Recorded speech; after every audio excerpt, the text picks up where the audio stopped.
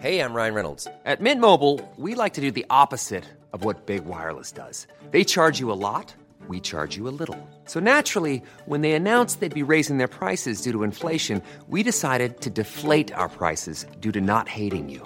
That's right. We're cutting the price of Mint Unlimited from $30 a month to just $15 a month. Give it a try at mintmobile.com/switch. $45 up front for 3 months plus taxes and fees. Promo rate for new customers for limited time. Unlimited more than 40 gigabytes per month. Slows full terms at mintmobile.com. You don't think that it's time that somebody cared enough to have a dream? Why are you getting so upset? This is not about you. Yes, it is. You are a human affront to all women, and I am a woman. At some point, you gotta decide for yourself who you want. Can't let nobody make that decision for you. How do you go about getting an exorcism? I beg your pardon?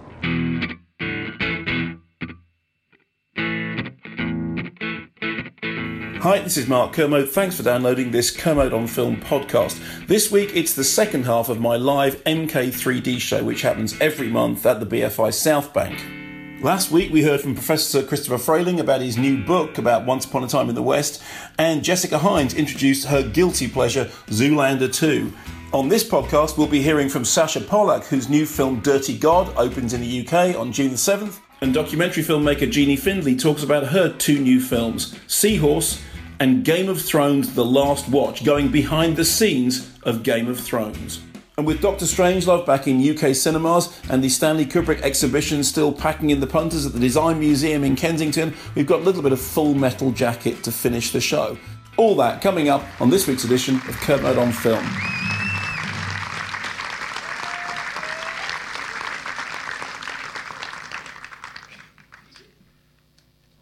Is it on? Is it me, or are you getting more enthusiastic? And I have to say, I live for walking on stage to the sound of applause, so thank you very much. We have a really, really packed show today, so we'll move sort of fairly swiftly through things. Just start by saying, cans on. And that is all we're going to say on the subject. You know, usually we do this thing about tweeted questions, and somebody said to me, you know, maybe you should just stop doing that and just do any questions. And I kind of wrestled with it for a long time, in the same way that I wrestled with Neil Young, and then I finally got to it. So look, rather than doing tweeted questions, anyone got anything they want to ask at all within reason? If you have, stick your hand up. I can't actually see anything. That's the problem with this. You see, literally, I don't know whether anyone's got their hand up, okay? So the tweeted thing, I can read it out. This is never going to work. We should have figured that out in advance. Okay, so, you have. There we go. Hi. Hello. Look, do me a favour, okay? This is like an experiment, and everything is set for it to go wrong, so be kind, all right? Is Keanu Reeves' late career renaissance as an action movie star the most surprising late career renaissance by an actor, in your opinion? Ladies and gentlemen, that is a brilliant question. And you, sir, are not a plant, are you? That's great. Okay, that's the standard of the bar. Do I think that Keanu Reeves' late career... See, I don't think Keanu Nunu ever was. It's like he didn't need a Kenaissance. I'm a huge Keanu Reeves fan, with certain exceptions. I do think that his remake of The Day the Earth Stood Still, or as I called it at the time, The Day My Face Stood Still, was terrible. And there are certain things in which he is, when he's bad, he's spectacularly bad. But I feel the same way about him that I do about Richard Gere, is that I can always watch him, and when he's good, he's brilliant. I mean, the Bill and Ted movies are absolutely brilliant. Have you seen John Wick 3? Yeah. So John Wick 3 is great, not least because it's physical acting, and this is something that gets really underrated. If you do a film in which you do speeches and, holding forth and pontificating, you win awards. If you dance or fight or do, physical stuff or slapstick comedy, it's much harder to win awards.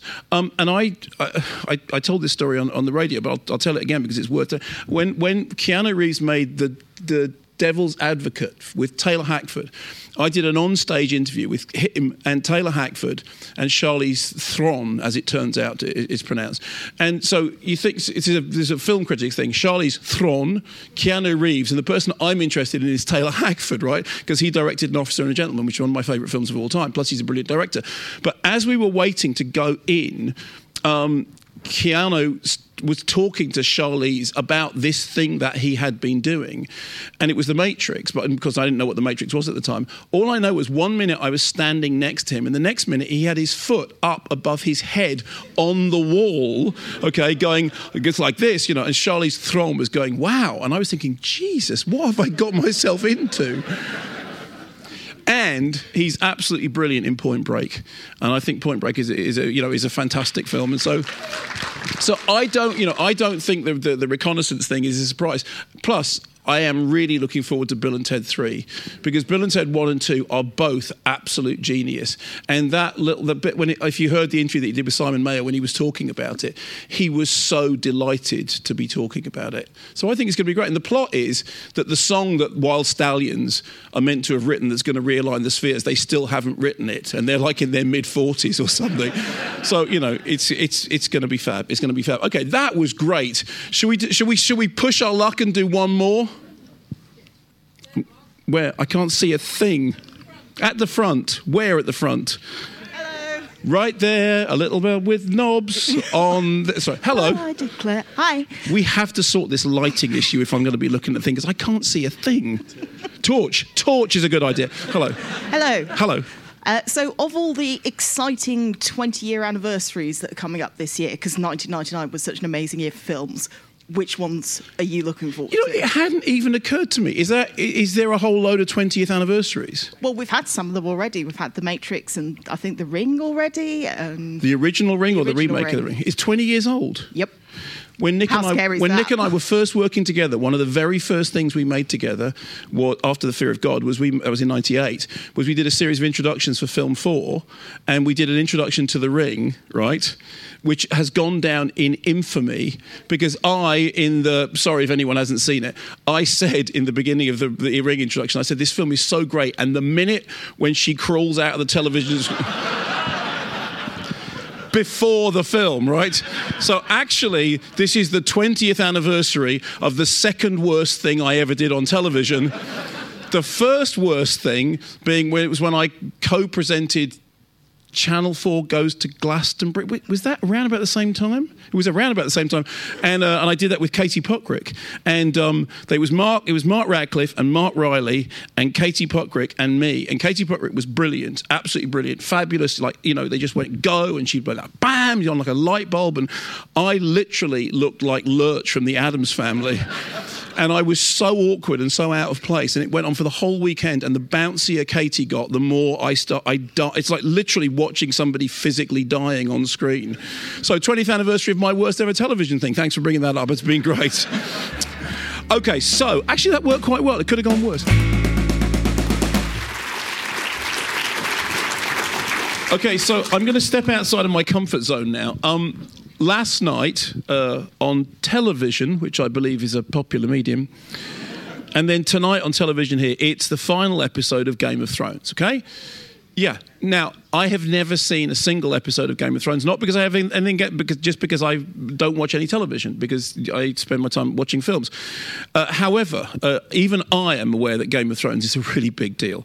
And there's a documentary which has been made about making Game of Thrones, which is directed by Jeannie Findlay. Now, if you're a regular here at MK3D, you'll know that Jeannie came on to talk about her brilliant film, Orion, the Man Who Would Be King, which was a film about an Elvis impersonator doesn't really sort of fully explain what he was. So Jeannie spent 2 years working on a Game of Thrones documentary completely under the radar because there's such secrecy surrounding Game of Thrones. So anyway, because the last episode this is the Game of Thrones poster. That is Jeannie. There. We're going to show you the trailer for the documentary about Game of Thrones. The last episode goes out tonight. Well, some of you may have seen it last night. And then the documentary goes out in a week's time. So this is a trailer for Game of Thrones, The Last Watch. This is strange. Here we are at the last table read. It's like looking around and seeing your family. It's our biggest season ever. Every episode has as much in it as one feature film. It's like, oh my God. What was I thinking? Winter's coming, yeah. I can't even begin to imagine how this is going to look on TV. Here we go. Been doing night shoots. I'm broken. I could not have worked harder. I really have given this everything I have. It's such a magical place. It's hard to say goodbye to everybody. That was Amelia's last shot on Game of Thrones. This is a dream job, a director. This show saved my life. It's hard to fathom that I'll never be coming back. Best thing I've ever done. Please welcome to the stage the director of The Last Watch, Jeannie Findlay.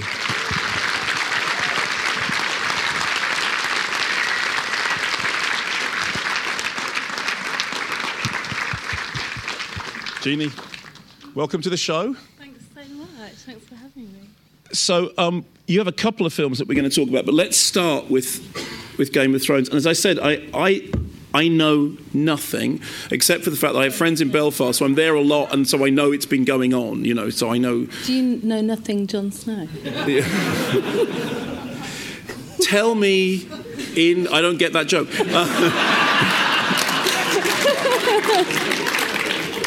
I literally don't get that joke. I know. Okay, get me up to speed in brief. Well, there's lots of dragons. Yeah, no spoilers, obviously. Yeah.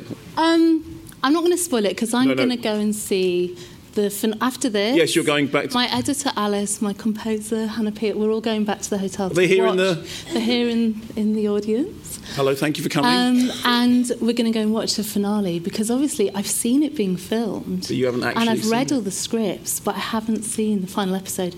And my daughter's an extra in this episode. She's a wildling, so I want to see my 15-year-old daughter. It was like, yeah, it's quite good. So did you really work for however long it was without people knowing that you would? This was such a secret. Even the existence of the film was a secret. So I filmed for 14 months. I sort of got a mysterious email from this guy I'd met who used to work at the Irish Film Board and said, HBO are going to call, take the call. So I got this phone call the next day and I Googled them and I knew it was Game of Thrones. And I knew that winter was coming and who Jon Snow was, but I wasn't like the biggest Game of Thrones person, really. So I took the call and just sort of said how I would approach making a film. And then they said, oh, you won't hear anything. And then 3 weeks later, I got a call saying, can you come to Los Angeles next week and meet the showrunners and the executive producers?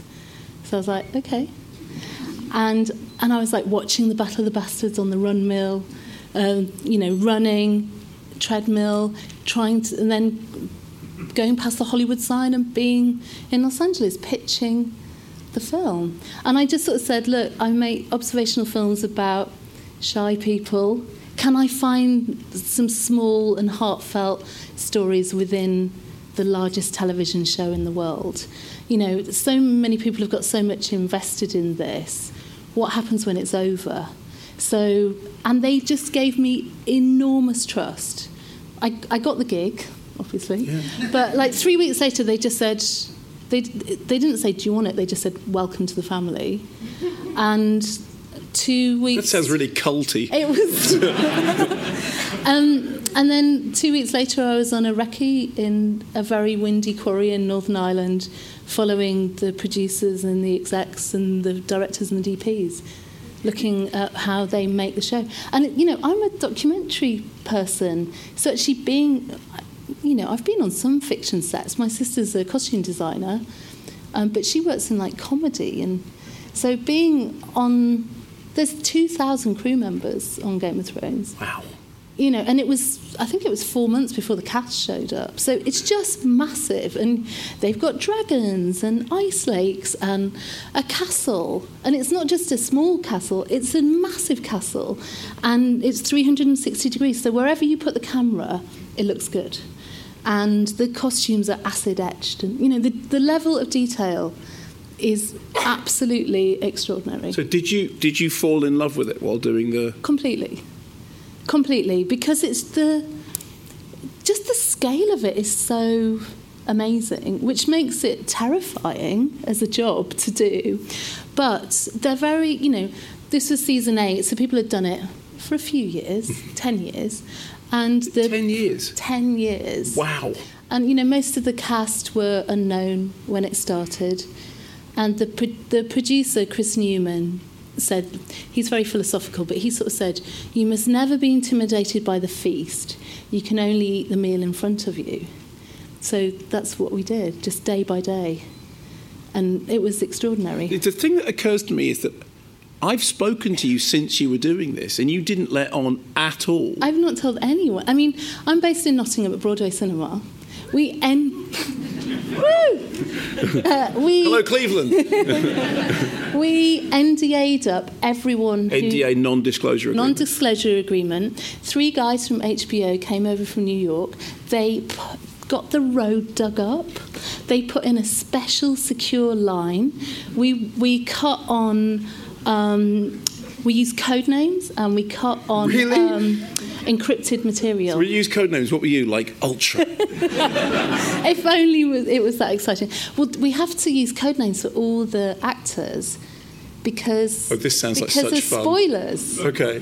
And also, so you have to say the hawk is flying through. I'm not sure whether we're allowed to say. You can't even say that. The real name. Are you going to have to kill me after we've done this interview? You know what? It's so surreal to actually be outside talking about this because I'm so relieved that the finale went out last night because it means that if there were any spoilers, it didn't come from me. Okay, fine. Yeah, because that's been... So you were worried that you might just be in a pub again. You never guess who dies. But even the existence of the film... I don't know who dies. I've never seen it, just so you know. Maybe nobody dies. I don't know. Maybe they all make it to the end. Like Avengers.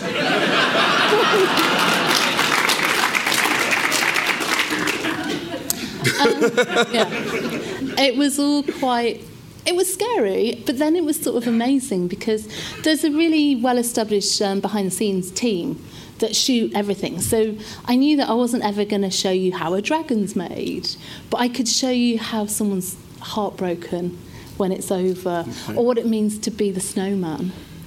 So one of the people... So I follow 8 people. So it's sort of like being an embedded observational documentary maker. So I'm telling parallel stories to the unfurling fantasy world of Westeros. You've brought a clip that no one... Never heard of Westeros. You've brought a clip that no one has seen, right? Yeah. Okay. I can set it up if you like. Yes, please, because I can't. So this clip is of a stuntman called Vladimir, who you'll have already met because he makes previs. They choreograph all the stunts. Yeah. And did you know stuntmen pile up cardboard boxes in a pyramid and jump into them? I have seen stuntmen jumping into cardboard boxes. It's wild. Yeah. As soon as I saw the stuntman, I was like, I need a stuntman. So I started following the stuntmen and just watching what they were doing. And then I met Vlad. I was like, Vlad's going to be in my film. The mask completely changed you. You were stepping in the makeup trailer, joking, and happy. And step by step, you're coming in the dark side.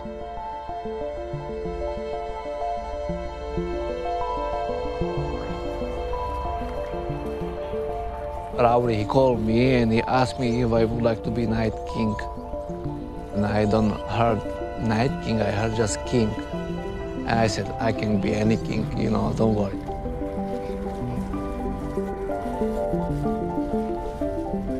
I think he's angry. He don't want to be Night King. The children of Forest, they changed him. And now he's okay. You want me to be Night King? Okay, now I kill you. It's so weird seeing it. It's great. No one's seen anything of anything. But I mean, even knowing nothing about the series, that looks like a really interesting documentary. Well, he's the biggest, baddest villain in Game of Thrones, but actually he's the most adorable Czechoslovakian stuntman.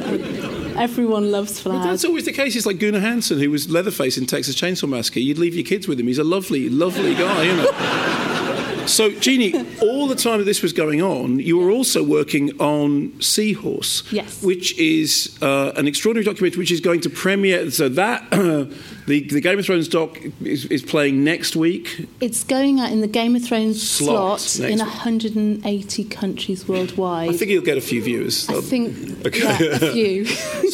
So you made this documentary, Seahorse, which is playing at the Sheffield Doc Fest. Yeah, we just premiered at Tribeca a couple of weeks ago. Yeah. I did like a mini North American tour, Tribeca Hot Docs, and then our European premiere is at Sheffield Documentary Festival. Can we show the trailer for it? Because I think Absolutely, the trailer sets it up really good. Okay. When I took the first vial of testosterone, quite quickly I was being read as male all the time. It's not about more male because more valid, it's just this is me.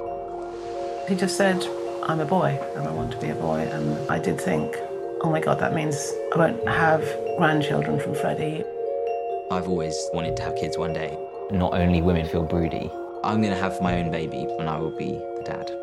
I love being pregnant. Everyone should experience it, shouldn't they? Especially men. So I've only ever said yes to 2 people when making a film. One of them was Game of Thrones and one of them was Freddie McConnell. So Freddie's a journalist who works at The Guardian. My friend Charlie Phillips runs the documentary department there, and he said, oh, I really want you to meet Freddie. He wants someone to tell his story. So many stories about transgender people are made about them, not with them. He said he wanted to make a different kind of film. Yeah. He was going to have a baby, and he wanted me to follow the whole journey.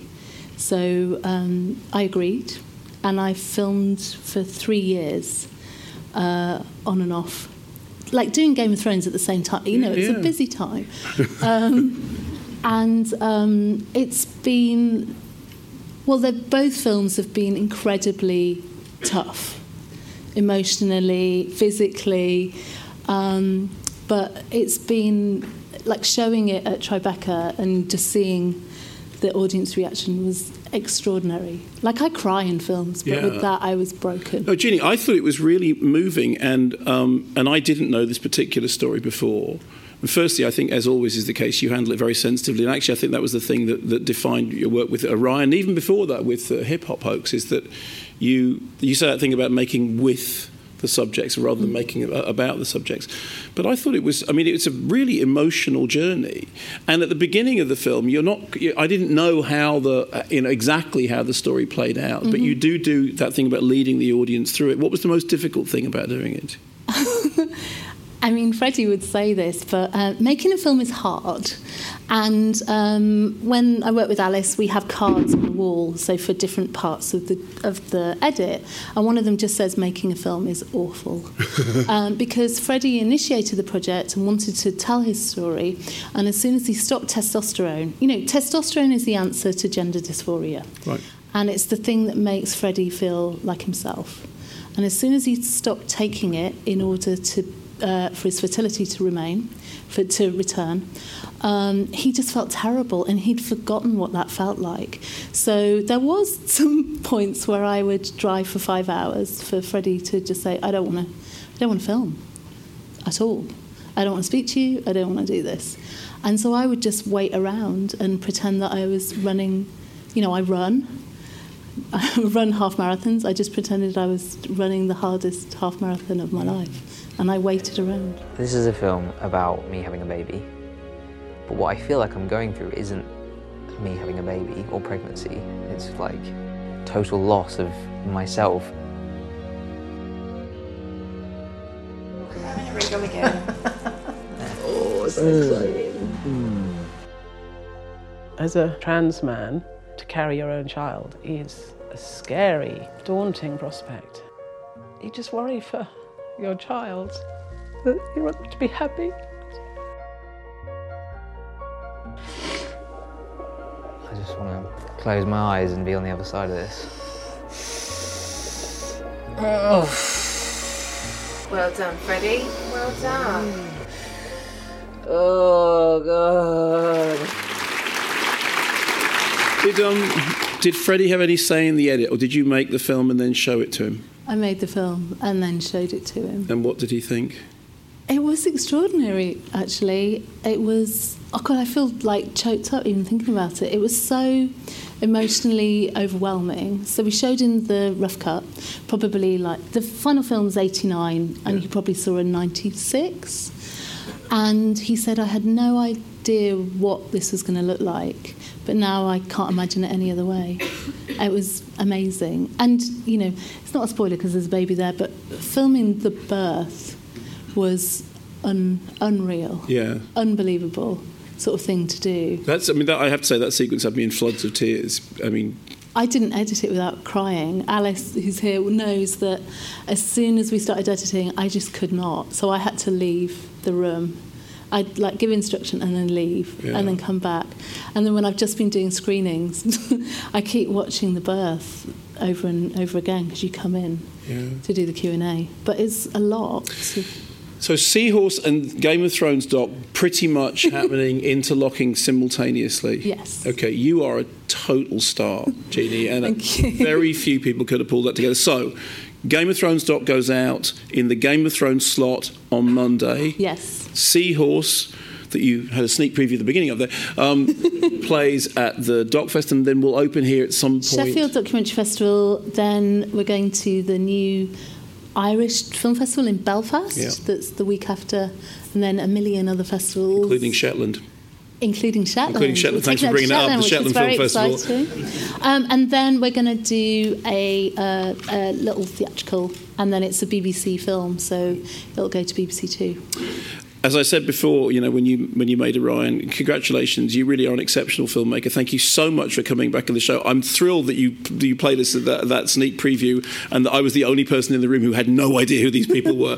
Ladies and gentlemen, Jeannie Findlay. Thank you. Thanks so much.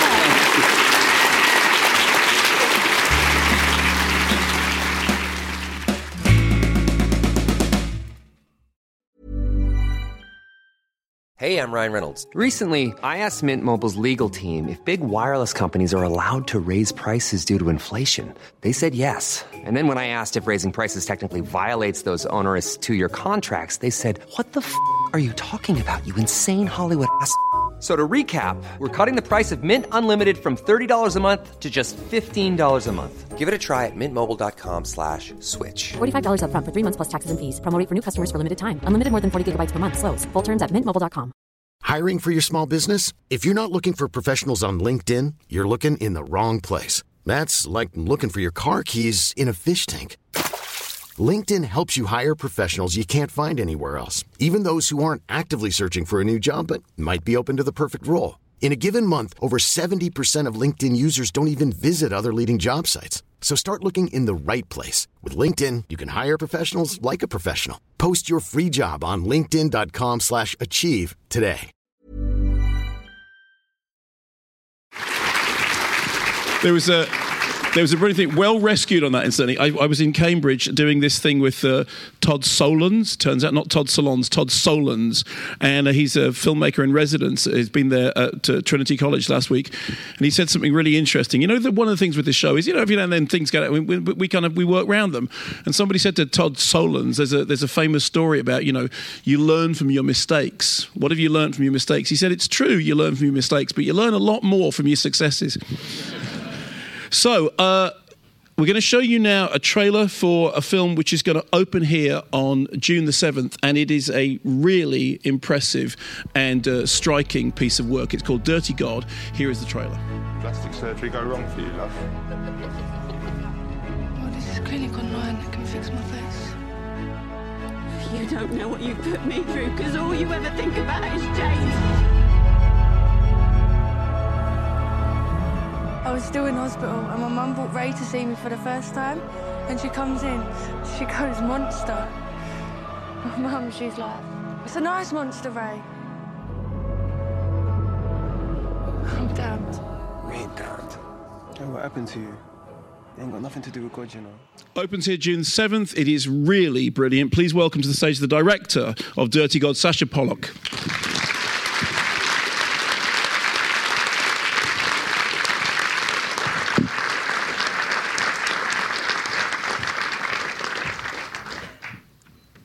Sasha, welcome to the show. Thank you.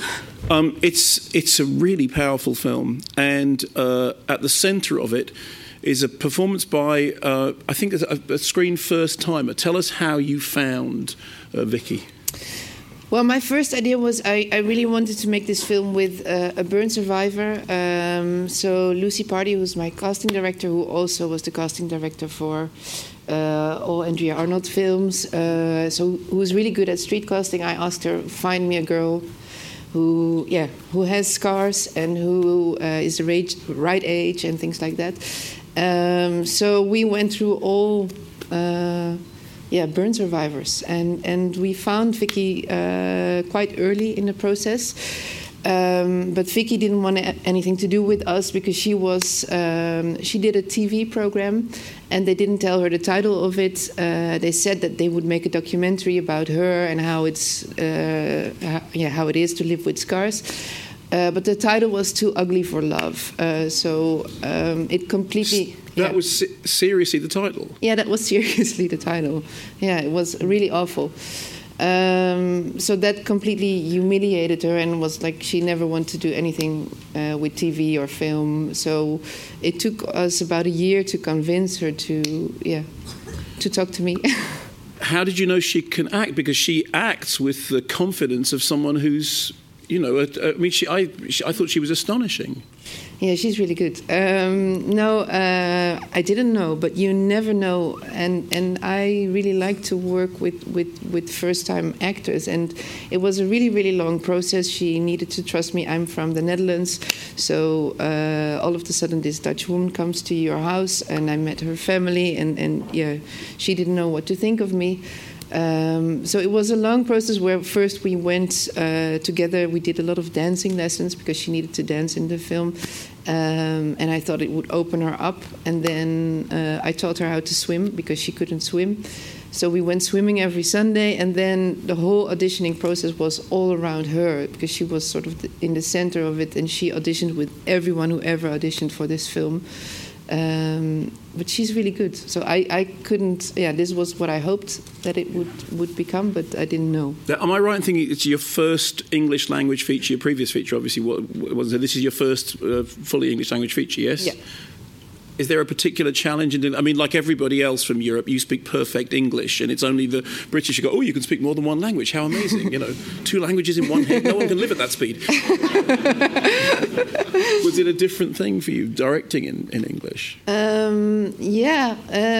Well, the process is different because here everybody's really concerned with health and safety. So, I'm sorry. That's not the case everywhere else?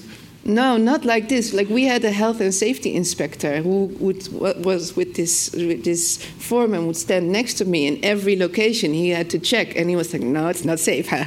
And I was really like, "What? I really want to shoot here." So that was strange for me. And then you have to have trailers for actors in the Netherlands. We don't have trailers for actors. We don't. You have tents. No, people just sit around with each other, and so we don't have the money to have trailers. And here I thought it was ridiculous because there was a whole trailer park half an hour from the set. So the actors, they came in the morning, they put their bags in the trailer in the morning, and at night they took them out. That was how much time they spent in the trailer. And it's all money that doesn't go to the film. Okay. So that's different. Okay. But in terms of the positive experiences of working here, I wonder, what was better? No, I mean, you could say that it's much more... Here at the British Film Institute. It's much more professional, you could say. It was a really good experience, and our crew was a mixture of all sorts of countries, and it was really, really good. No, it was. I would love to shoot here again. So, and in terms of the as you said, I mean, I hate that phrase non-professional actor because once somebody has made a film like this, they are clearly a professional actor. They just might not have done it before.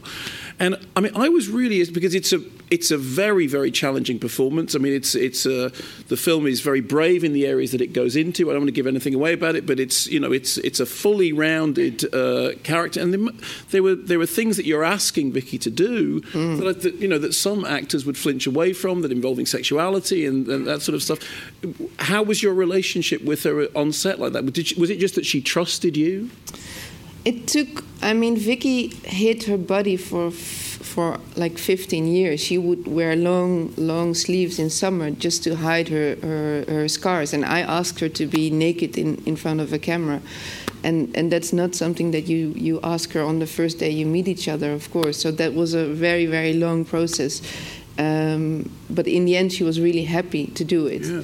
For me, it was really because she didn't want to see the film until it was completely finished, and then she did nothing at all until it was done. Yeah. So I finished it, and then we rented out a cinema here in London, and we asked her and her family and some other actors to come and see the film, and that was like my most terrifying moment of showing this film, because I didn't know how her family would react to something like this. I thought, well, they probably only have seen Hollywood films and things like that, and this is different. But they really loved it, and she was really proud of how she looked. And the process of filming her scars also, there are shots in the film that I filmed her scars really up close. Mm-hmm. And she didn't understand it at the moment, and she sometimes got really angry at me, like, what are you doing? But after seeing it, she said, like, now I can see it's a work of art, and it looks beautiful. Yeah, I mean, I just think she's a brilliant actor. I think she's a really, really great actor. Mm-hmm. What did she say to you after she'd seen? You said you saw it the first time, and you said your heart was in your mouth. What was the first thing she said to you at the end of the screening? Were there tears? No, she was. Yeah, I don't know if there were tears. She was really, but she said, like, I look hot. Things like that. So that was sort of mostly what I remember. That she was really proud of herself. Yeah. And then. And you must be very proud of the film, because it's not an easy subject to deal with, and I think you've done it brilliantly. Do you feel that it's accomplished what you set out to accomplish? Yeah, I think so. I mean, I'm really, really, really excited what's going to do here. It's been released in the Netherlands already, and it's doing really well. So that's, people are watching it. That's always. Have you seen it with a public screening, with an audience? Yeah, of course. I mean, it was the opening film in the Rotterdam Film Festival, IFFR, and then we went to Sundance. So how was Sundance? Yeah, it's amazing. It was that was really a dream. And you went in, because some directors won't go into the room when their films are playing. You went in and watched it play.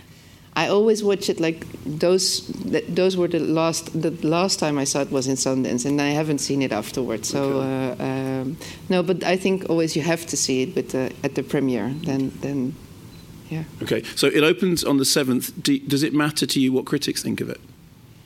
Yeah, I mean, for me, it's very vulnerable. I spent so much time in it and years working on this film, and it's not necessarily what critics think or what like every opinion stands alone on itself. But I really need to sort of deal with that. People say I don't like your film, because it always feels really like I've worked for, I don't know, 5, 6, 7 years on it, and you just tell me I don't like it. I mean, I can't really deal with that. I didn't tell you that. No. Just to be clear, but I love it. I think it's fabulous. No, so yeah, for me that is important. But it's all, yeah, it doesn't matter if you're a critic or just a lawyer or whatever. It's all the same. Yeah. Okay.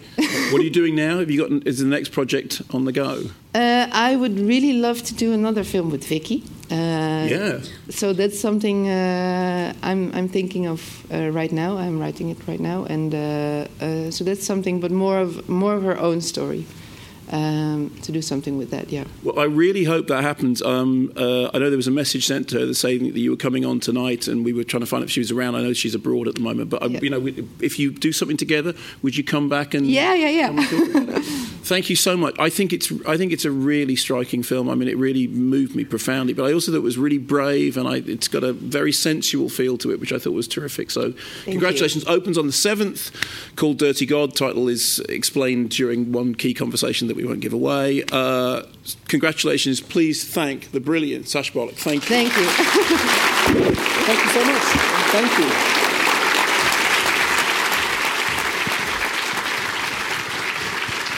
Okay, we're going to bring things to a close. Last month, we were going to finish with this clip. We always finish on Sound and Vision, and I forgot because I'm 58 or however old it is, and my brain is failing me. But there's a bunch of Stanley Kubrick stuff going on still. Dr. Strangelove has just been reissued by the BFI. The South Bank season is coming to a close. The exhibition is still going on at the Design Museum. Nick and I did a podcast in which I walked around the Design Museum going round the Kubrick exhibition. My favourite Kubrick sequence is the surfing bird sequence from Full Metal Jacket. Here it is in all its surfing madness.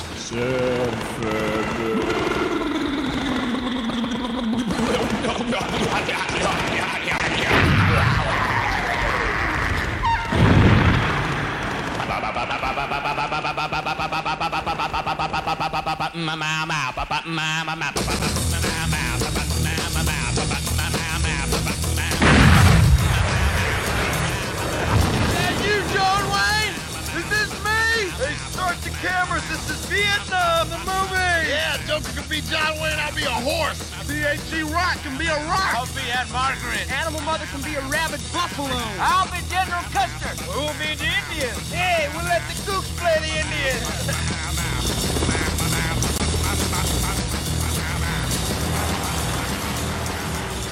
Thanks for listening to this Kermit on Film podcast. If you like the sound of the MK3D show and you'd like to come along, just go to the BFI website online. But bear in mind, they do sell out pretty quickly. I hope to see you at one of the live shows in the near future.